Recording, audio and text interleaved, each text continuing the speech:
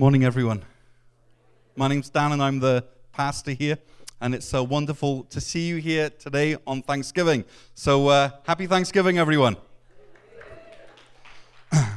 And thanks, Canada, for teaching me, a miserable Brit, that it's okay to set a day aside a year to say thank you. So this is something that I've learned since being here, because we don't have Thanksgiving over in the UK. So thank you, Canada. So last week we elbowed our way into the circle of disciples as Jesus said to them, "Come away with me by yourselves to a quiet place and get some rest." Last week we learnt to engage in Jesus. Let's just move on to the next slide then. Last week we learnt to engage in Jesus' power and to retreat in Jesus' presence. And I said that really that's what the Christian life is. It's a process, a series of engaging in his power, but then retreating in his presence. And you can't have one without the other. If you have one, if you only have engaging in his power, then you burn out. If you only retreat in his presence, then you rust out. But what Christ has called us to is to engage in his power, retreat in his presence. And I hope that you have booked your at least 3 hours away with Christ, to come away with him by yourself to a quiet place and get some rest. That was my challenge. And my other challenge was, I hope that you're waking up each morning and reminding yourself, today I'm going to do life with Jesus. And just see how that impacts all of the decisions which you make. Today, I'm going to wake up and I'm going to do life with Jesus Christ. If you have no idea what I'm talking about, then on the way out, you can grab yourself one of the handouts from last week, and you can find that challenge there. So today is Thanksgiving, and we're going to start as we mean to go on. We're going to look at two accounts in the Gospel of Mark where a group of people get together, they thank God for the food, and then they eat until they have to loosen their belts. All right? In the original Greek, if I'm honest, it doesn't say they had to loosen their belts, but it does say in both accounts that they were satisfied. And I think that being satisfied in Greek after a meal translates to us having to cede at least one notch in our belt to that meal that is now inside of us. So I don't think I'm inaccurate in saying this. And each of our passages today at first glance look very similar. And there's a reason why they look very similar, because they are very similar. The first is in Mark chapter 6. It's the feeding of the 5,000, so called because there were 5,000 men that were miraculously fed, plus women and children. And then the second takes place a couple of chapters later in Mark chapter 8, and it's known as the feeding of the 4,000 because 4,000 people were fed, men, women, and children, at this all-you-can-eat al fresco. And later on, we're going to have probably the feeding of the 11 at the Wallace household as Wendy's family come over for lunch. But each of these accounts share a lot of similar factors. So we're going to look at them side by side. Now, I'm going to refer to the feeding of the 5,000. It's a lot to say that, feeding of the 5,000. And for a stutterer, I want to get rid of as many extraneous words as I can. So we're going to call it the alfresco 5,000. Alfresco meaning, of course, open air, sort of like a picnic. But I wanted to call it picnic, but then I thought, I'm going to stutter over P. So it's not picnic 5,000, it's the alfresco 5,000. And then the feeding of the 4,000 is going to be known as the alfresco 4,000. And the alfresco 5,000 takes place just after Jesus has crossed the lake, one of his many crossings, back and forth. That's what we've been reading over through these first few chapters of Mark, Jesus crossing the lake. And so he crosses the lake with his disciples, and he lands on the other side in order to take them on a retreat, as we learned last week. They arrive on the shore and they see this crowd that's there, that's followed them around the shore, and Jesus' instinctive response is to have compassion on them. And so he starts teaching them many things, as we read in Mark chapter 6, verse 34. So alfresco 5,000 takes place on the northwest, okay, so on the never eat shredded wheat. So on the northwest of the sea, of the lake, of the Sea of Galilee, that's alfresco 5,000. Alfresco 4,000, a couple of chapters later, takes place on the southwest on the southwest shore. So it's the northeast shore and the southwest shore. So they're two very different places. This one takes place in the Jewish area. Never eat shredded wheat. Northeast, southwest. Oh, thank you very much. Northeast and southwest. This is oh my goodness me, I had it so planned out.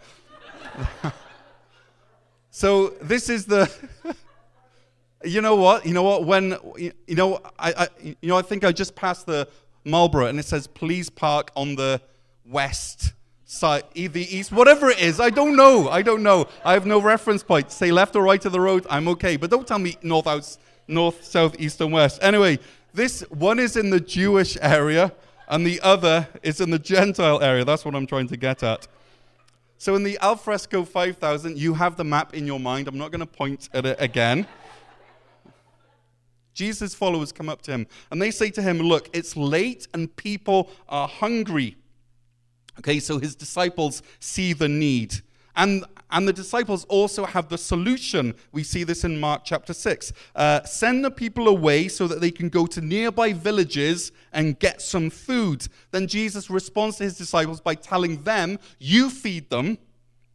And then the disciples kind of look at each other, they shrug, and they point out that to feed everyone would take 1 year's wages. Whereas at the Alfresco 4,000, it's Jesus himself who says that people need something in their bellies. He's the one who realizes, because they've been with him for 3 days. So if you think that sometimes my sermons drag on a little bit, they've been with Jesus without food for 3 days out in the desert, so they're getting hungry. And then in both alfrescos, the 5,000 and the 4,000, Jesus asks them, how much food do you already have? In alfresco 5,000, the first one, the disciples go and investigate. They find out how much food they have. Whereas in alfresco 4,000, the disciples, if you look in chapter 8, the disciples already have the answer. They already know how much food is there. And what this means to me anyway is I think that, we sometimes think of the disciples as being a bit slow, but here it shows that they're learning, okay?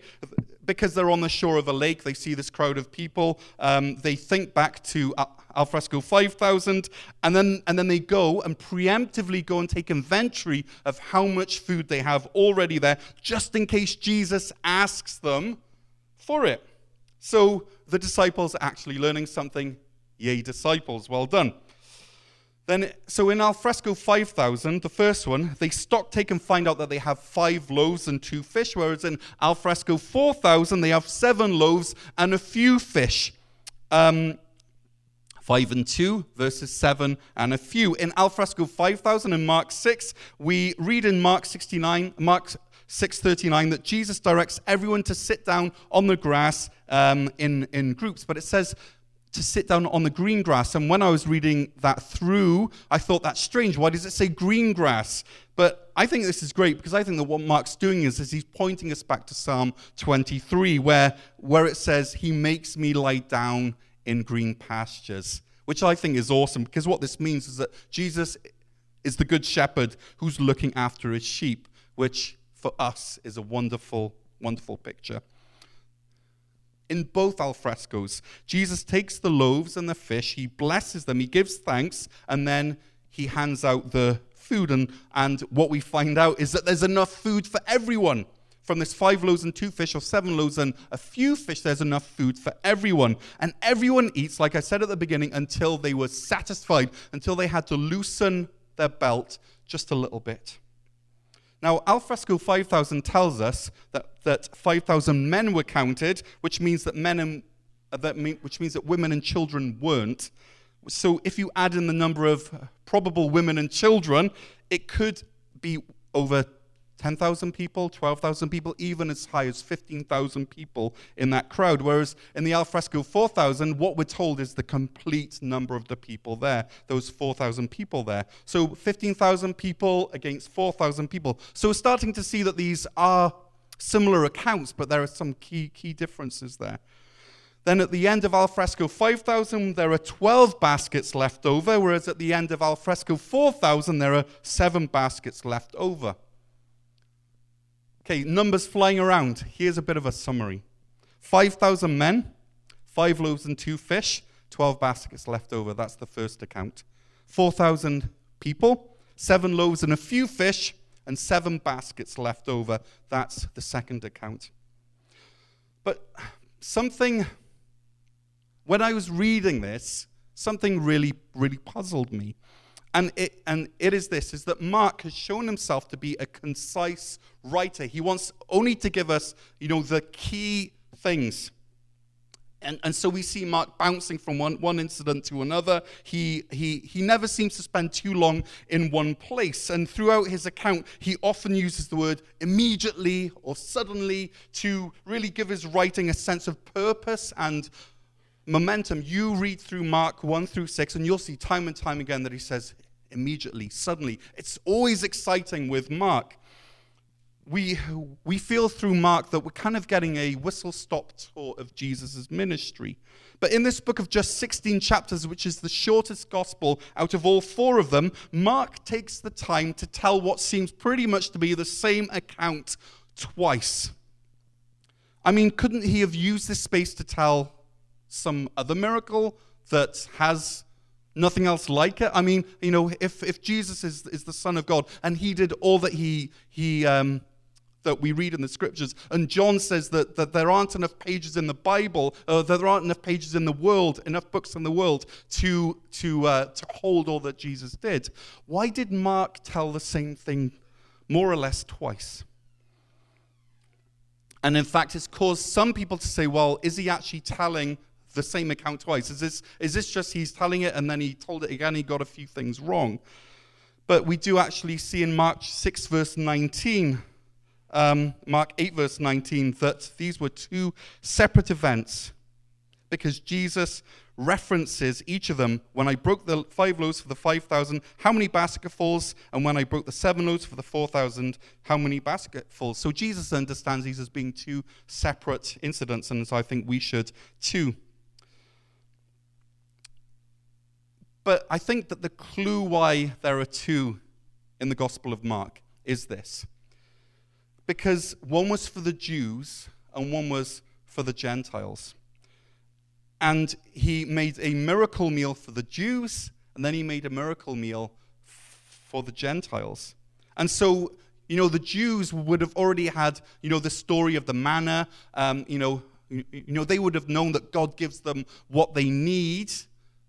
But how special is it that even before the church was created, that Jesus did a miracle for the Gentiles as well as the Jews that looked just like the Jewish one, and in fact in some ways surpassed it, which I will explain shortly.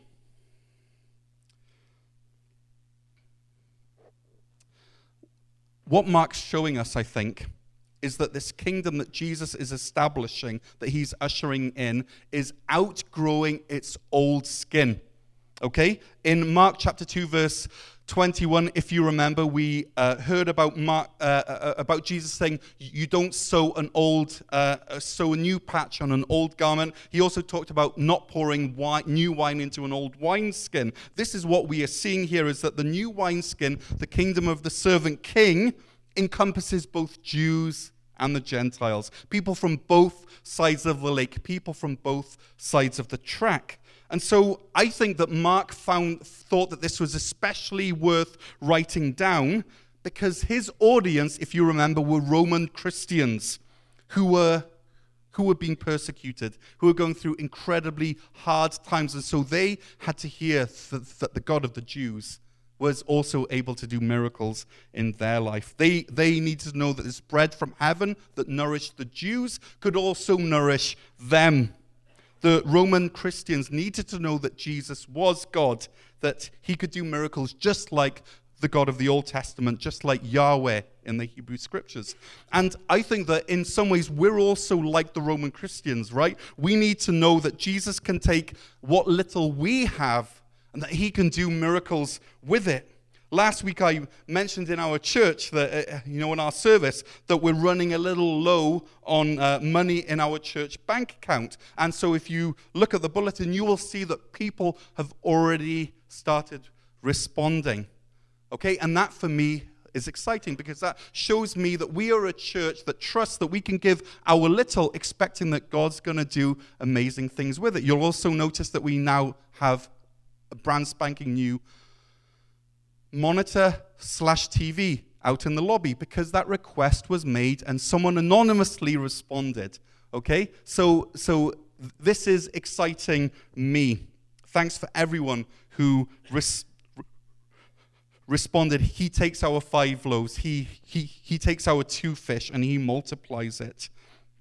You see, the owners of this food and these picnics and these alfrescos could have held on to their lunches and said, "Well, it's mine." They could also have said, "It's mine, so I'll eat it. I want to hold on to it." They could have said, "Look, I worked hard for this lunch. I hefted it all the way over here. I was the one thinking ahead. I was the one planning. All of you idiots, you didn't plan. I was the one planning. Why should I share my little so that you can have something?" What if I have to go without lunch because I've just handed it away? But instead they placed their trust in Jesus and they handed it to him. And because of that act of faith, thousands of people were fed. It's a bit like, the fairy story known as Jack and the Beanstalk, where he exchanges a cow for a handful of beans, right? And you think that's not a wise investment. Why would you exchange a cow for a handful of beans that may or may not be magic? But those beans gave Jack riches beyond his wildest dreams. And it's the same with our time and with our finances. We can keep it and use it for us, and it will feed us for one day. But when we allow God into our bank account, when we take our precious resources and we hand them over to him, miracles happen, needs are met, and the kingdom of the servant king is established. A beanstalk stretches up to heaven. And suddenly we're able to access and see the heart of God like we never were able to before. And that's why I love handing over my 5 loaves and my 2 fish each week. If we can move to the next slide, Anne. That's why I love handing over my 5 loaves and 2 fish each month, each week, because it's invested in something eternal and it will multiply miraculously and it will be used to bless many people. Not just me and my own stomach, not just me and my own bank account.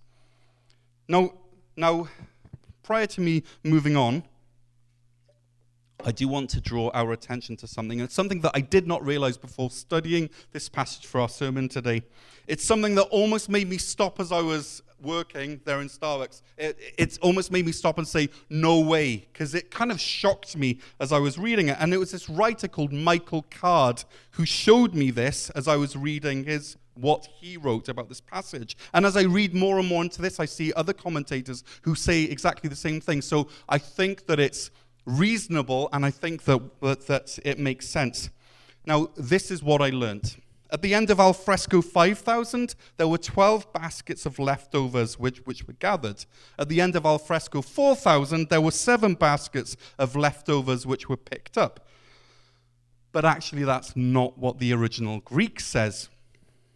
What the original Greek says is that at the end of Alfresco 5,000, 12 kofinos were picked up, which is a small lunchbox-sized thing. It's a container, it's a pail, it's small, it's a bucket.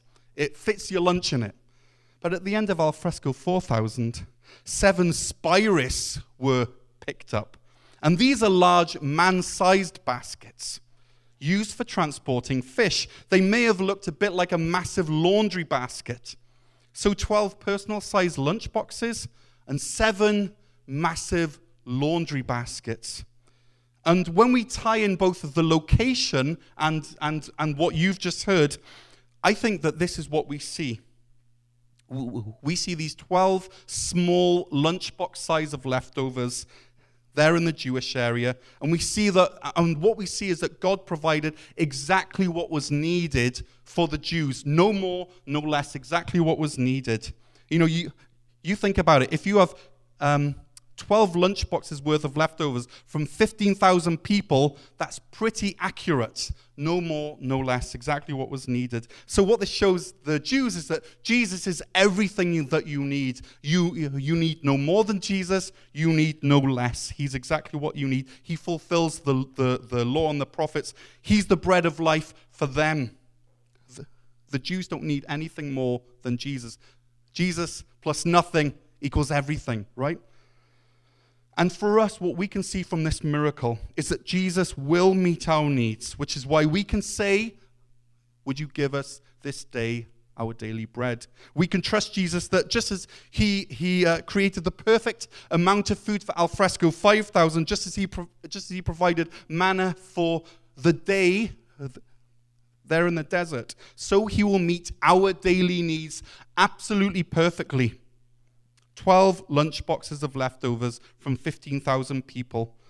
And interestingly, that was just enough, if you think about it, that each of the disciples would have enough for their next meal, right? They walk away with 12 lunch boxes of food, and there are 12 men there in Jesus' entourage. So it's just amazing. This really blows my mind that God's foreknowledge was so absolutely perfect. He will meet our needs. He won't meet our wants, but he will meet our needs, and our needs are met in Christ Jesus. That's what we learn from Alfresco 5,000. But then in Alfresco 4,000, we learn a completely different lesson. We learn the exuberant, hilarious, over-the-top, sacrificial giving of God. We move from 15,000 people being fed absolutely perfectly, so that there's only 12 lunchboxes left, to only 4,000 people being fed, and there were 7 man-sized baskets of food left over, laundry baskets full. And this word spirus, which talks about these massive laundry baskets, is the same word that was used when Paul was dropped over that wall when he was trying to escape from people who were trying to kill him. So he was lowered down over the wall of a city so that he could escape. That was a spirus. So it was strong enough and large enough to hold a grown man being lowered down from a wall. That's what we see at the end of Alfresco 4,000. So what is it we learn from Alfresco 4,000? We learn that God gives, and he gives, and he gives again, that his grace is astounding, that his love is never-ending, that his mercy cannot be fully explored ever, that his love is never-ending, that his love is even reckless. And if you've ever been in love, then you know what this is like.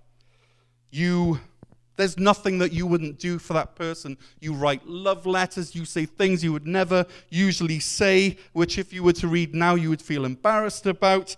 You spend money like it's water, that all these love signs are like exuberant and completely over the top. Like Tom Cruise, you want to jump on that couch and tell the world how much in love you are. My point is that we go over the top when we are in love. We say things that we would never usually say, and we do things that we would never usually do. And some of us are experiencing that feeling right now. Some of us, it's a bit of more of a hazy memory somewhere there in the past. Now, if you can take that sentiment, that thought, and if you can imagine it instead, though, as a permanent state of being, and if you can imagine that feeling being stripped of its romantic silliness and instead being fueled by a perfect love, and this love is sacrificial, it's self-emptying, and if you can imagine that perfect love stripped of its silliness being multiplied by infinity, lasting for eternity, then we're starting to get a little bit close to this exuberant, over-the-top love that God has for us that's represented by these 7 man-sized baskets left at the end of Alfresco 4000. This is the extravagant love that we experience in Christ. It's a fire hydrant of love that's pointed at you. All you got to do is open your mouth. All you got to do is open your life. And that's what we see in Alfresco 4000, an overwhelming surplus of wonder that's pointed towards us and is ours through Christ Jesus. This is the message of the cross, and this is the message of Alfresco 4000. 7 laundry baskets of leftovers. 7 is the number of fullness in the Bible, representing the whole world. And so we have these 12 lunch boxes, for the Jews. Jesus is enough for you. He's all that you need. He fulfills everything. And then we have these 7, this number of fullness representing the world of leftovers from Christ for the whole world, saying you can never out-sin his love. He will always have more than enough mercy for you. It's amazing. So we ask ourselves, is God's provision for us in Christ Jesus, is it sufficient? The answer is yes, it's perfect. It is just what you need. And is God super abundant in his mercy and his grace and his love in Christ Jesus? And the answer is yes, 1,000 times yes. He is sufficient. He's super abundant. He is the God both of the lunchbox and of the laundry basket. Now I want to take us on a little bit further in our Mark 8 passage. And it's important that we do, because we learn something really key. Alfresco 4000 has just wrapped up, and the people are going home. They're full and they're satisfied, and they were probably overflowing with a spirit of thanksgiving. Not only have they been exposed to the greatest 3-day open-air conference taught by none other than Jesus himself, but they've also received bread and fish from heaven, from Jesus' very own hands, and they've learned that Jesus can serve up a slap-up meal along with the best of them. Verse 10, Mark 8, verse 10.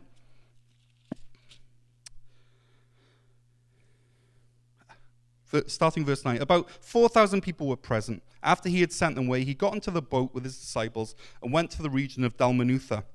The Pharisees came and began to question him. To test him, they asked for a sign from heaven. He sighed deeply and said, "Why does this generation ask for a sign? Truly, I tell you, no sign will be given to it." Then he left them, got back in the boat, and crossed to the other side.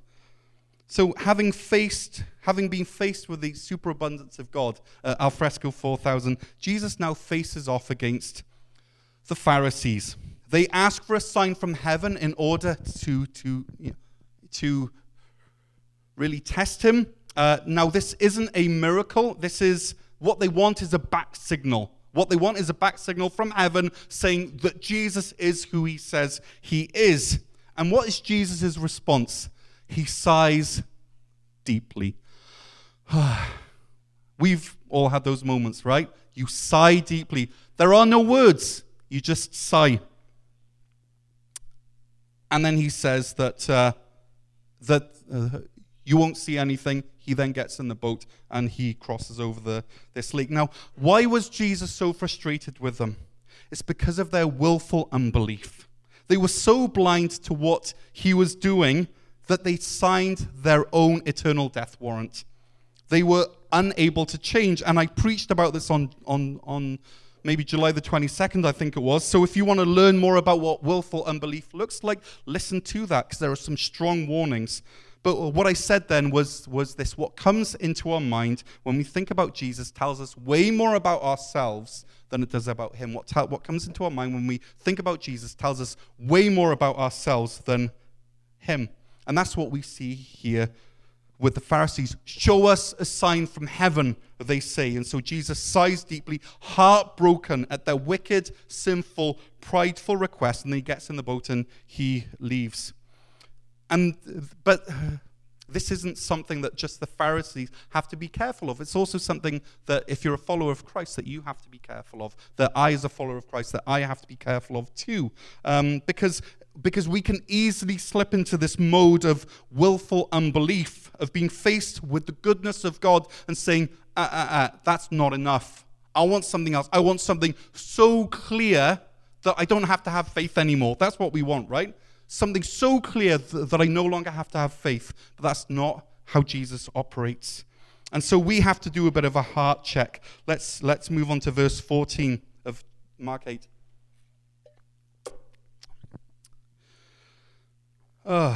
Mark 8, verse 14. This is hilarious. Okay, they've just had alfresco 4,000. They have 7 man-sized basketfuls of bread left over. Verse 14, the disciples had forgotten to bring bread, except for 1 loaf that they had with them in the boat. Verse 15, Jesus warned them, be careful. Watch out for the yeast of the Pharisees and that of Herod. Then there in the boat it says, they discussed this with one another and said, is it because we have no bread? Aware of their discussion, Jesus asked them, what are you talking about having no bread? Do you still not see or understand? Are your hearts hardened? Do you have eyes but fail to see and ears but fail to hear? And don't you remember when I broke the 5 loaves for the 5,000, how many basketfuls of pieces did you pick up?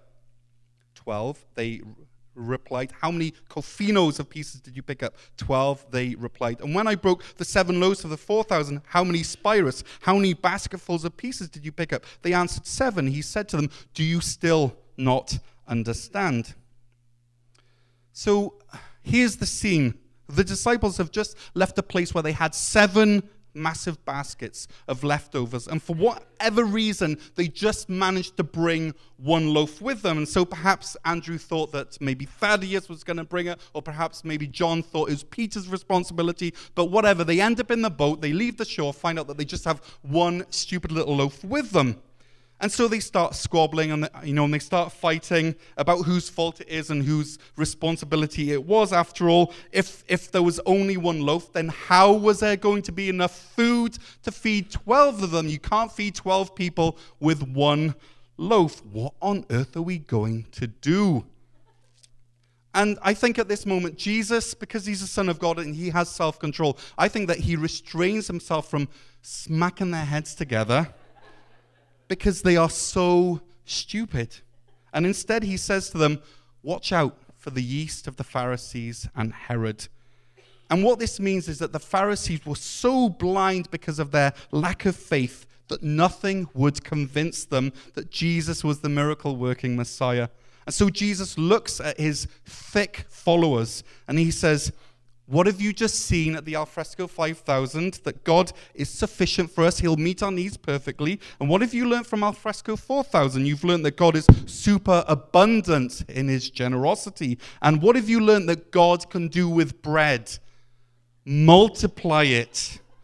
Okay, good boys. And so he's saying to them, stop stressing over this single loaf. Don't let the evil, this yeast of lack of belief and this pride of the Pharisees sneak in and steal your joy. Instead, trust in me because I've never changed. And so, but I think that's like us. We see God miraculously providing for us 1 week, and then the very next week we're sweating with doubt and anxiety. How are we going to do it? How are we going to do it, Lord? And we doubt and we question and we stress. And this evil yeast of lack of belief threatens to work its way not only through our very beings, but through our household and through our church and through through our community. And the only thing that we can do to stop this yeast spreading is to remind ourselves of the goodness of God and resolutely choose to place our trust in him again. Sometimes we experience God as the God of sufficiency, that he gives us just enough that we're able to get by. Sometimes we experience God as the God of superabundance, that he overwhelms us by meeting our needs over and above. But whatever need we're in, we can remember that Jesus will meet our needs. Sometimes precisely, sometimes plentifully, but always absolutely perfectly, because he is the God who provides. And also we have to watch out for the yeast of Herod. which means that instead of acting according to principles, like we heard a couple of weeks ago from Nathan, instead of acting according to principles, we start acting according to what's convenient, to expedience. We start letting others' words make us act in a certain way rather than getting back to the principles of the Bible. And if we walk that way, this warning of Herod is, if you're walking that way, if you're not living according to principles, then don't be surprised if someone's head ends up on a platter in the middle of your party. Okay? It's a dangerous slope. And so the way that we resist this evil yeast of lack of belief is to trust in the God who multiplies the bread of blessing to us. So as we wrap up, as these disciples are there in this boat, they're learning a serious lesson. Even after seeing Jesus bring bread from heaven twice in two different locations to these, one to Jews and then the next to the Gentiles, they were tempted, even after seeing Jesus miraculously do something amazing and meet their needs, they were tempted to return to their own resources once again, to work things out by themselves. That loaf of bread in that boat was no longer a loaf of bread. It was now something more. It was a crossroads. Would they trust the heart of their Savior to meet their need? Or would they allow the yeast of unbelief and practicality to make them take things into their own hands? Would they use the excuse of being wise and sensible to mask a lack of faith? They had a loaf of bread in their hands. They could either give the loaf into the hands of one who fed 15,000 people with perfect precision, and the one that fed 4,000 people with exuberant over-the-topness. Or they could split the loaf among themselves and maybe get a bit of a morsel each. That was the choice. That was the crossroads in front of them. And so over this next year, I want to see Cornerstone really taking steps of faith so that we are a church that trusts God, this God that knows exactly what our needs are, and that he will give to us according to his riches and not ours. I want to see more of us take this wonderful step of saying, God, here's the 100% of my money, which is your money. The first, maybe 10%, that's yours. Without even thinking about it, and just really trusting that he will meet all of the rest of our needs with the 90% left over.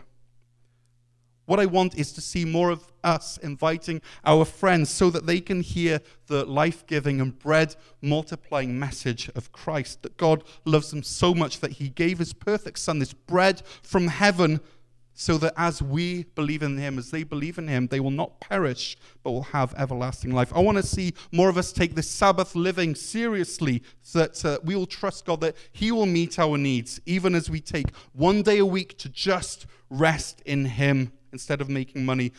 We want to see 70% of our adults and teens in grow groups or small groups. We want to be growing in community and faith. One other thing that we want is we want to see 10 people coming to Christ through this next year.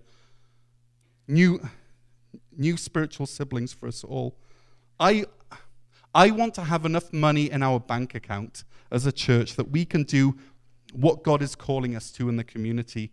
And like I said, I want to say once again, thanks to everyone who responded last week or is responding in faithfulness each week. We want to see us move from being a church of 125 people to a church of 150 people.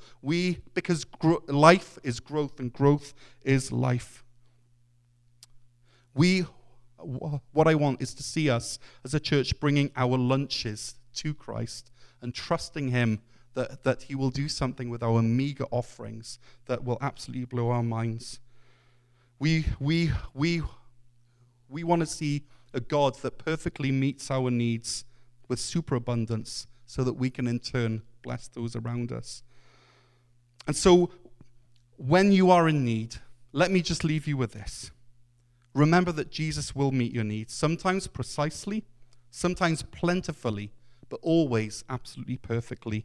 And may Christ never say to us, do you still not see or understand? Are your hearts hardened? Do you have eyes but fail to see and ears but fail to hear? May Christ never say to us, maybe you don't remember. Instead, may we be the ones who Christ looks at and says, those ones over there, they see. Those ones over there, they understand. Their hearts are soft. They hear the Spirit. They remember. Those over there, they really get it. Amen. Amen.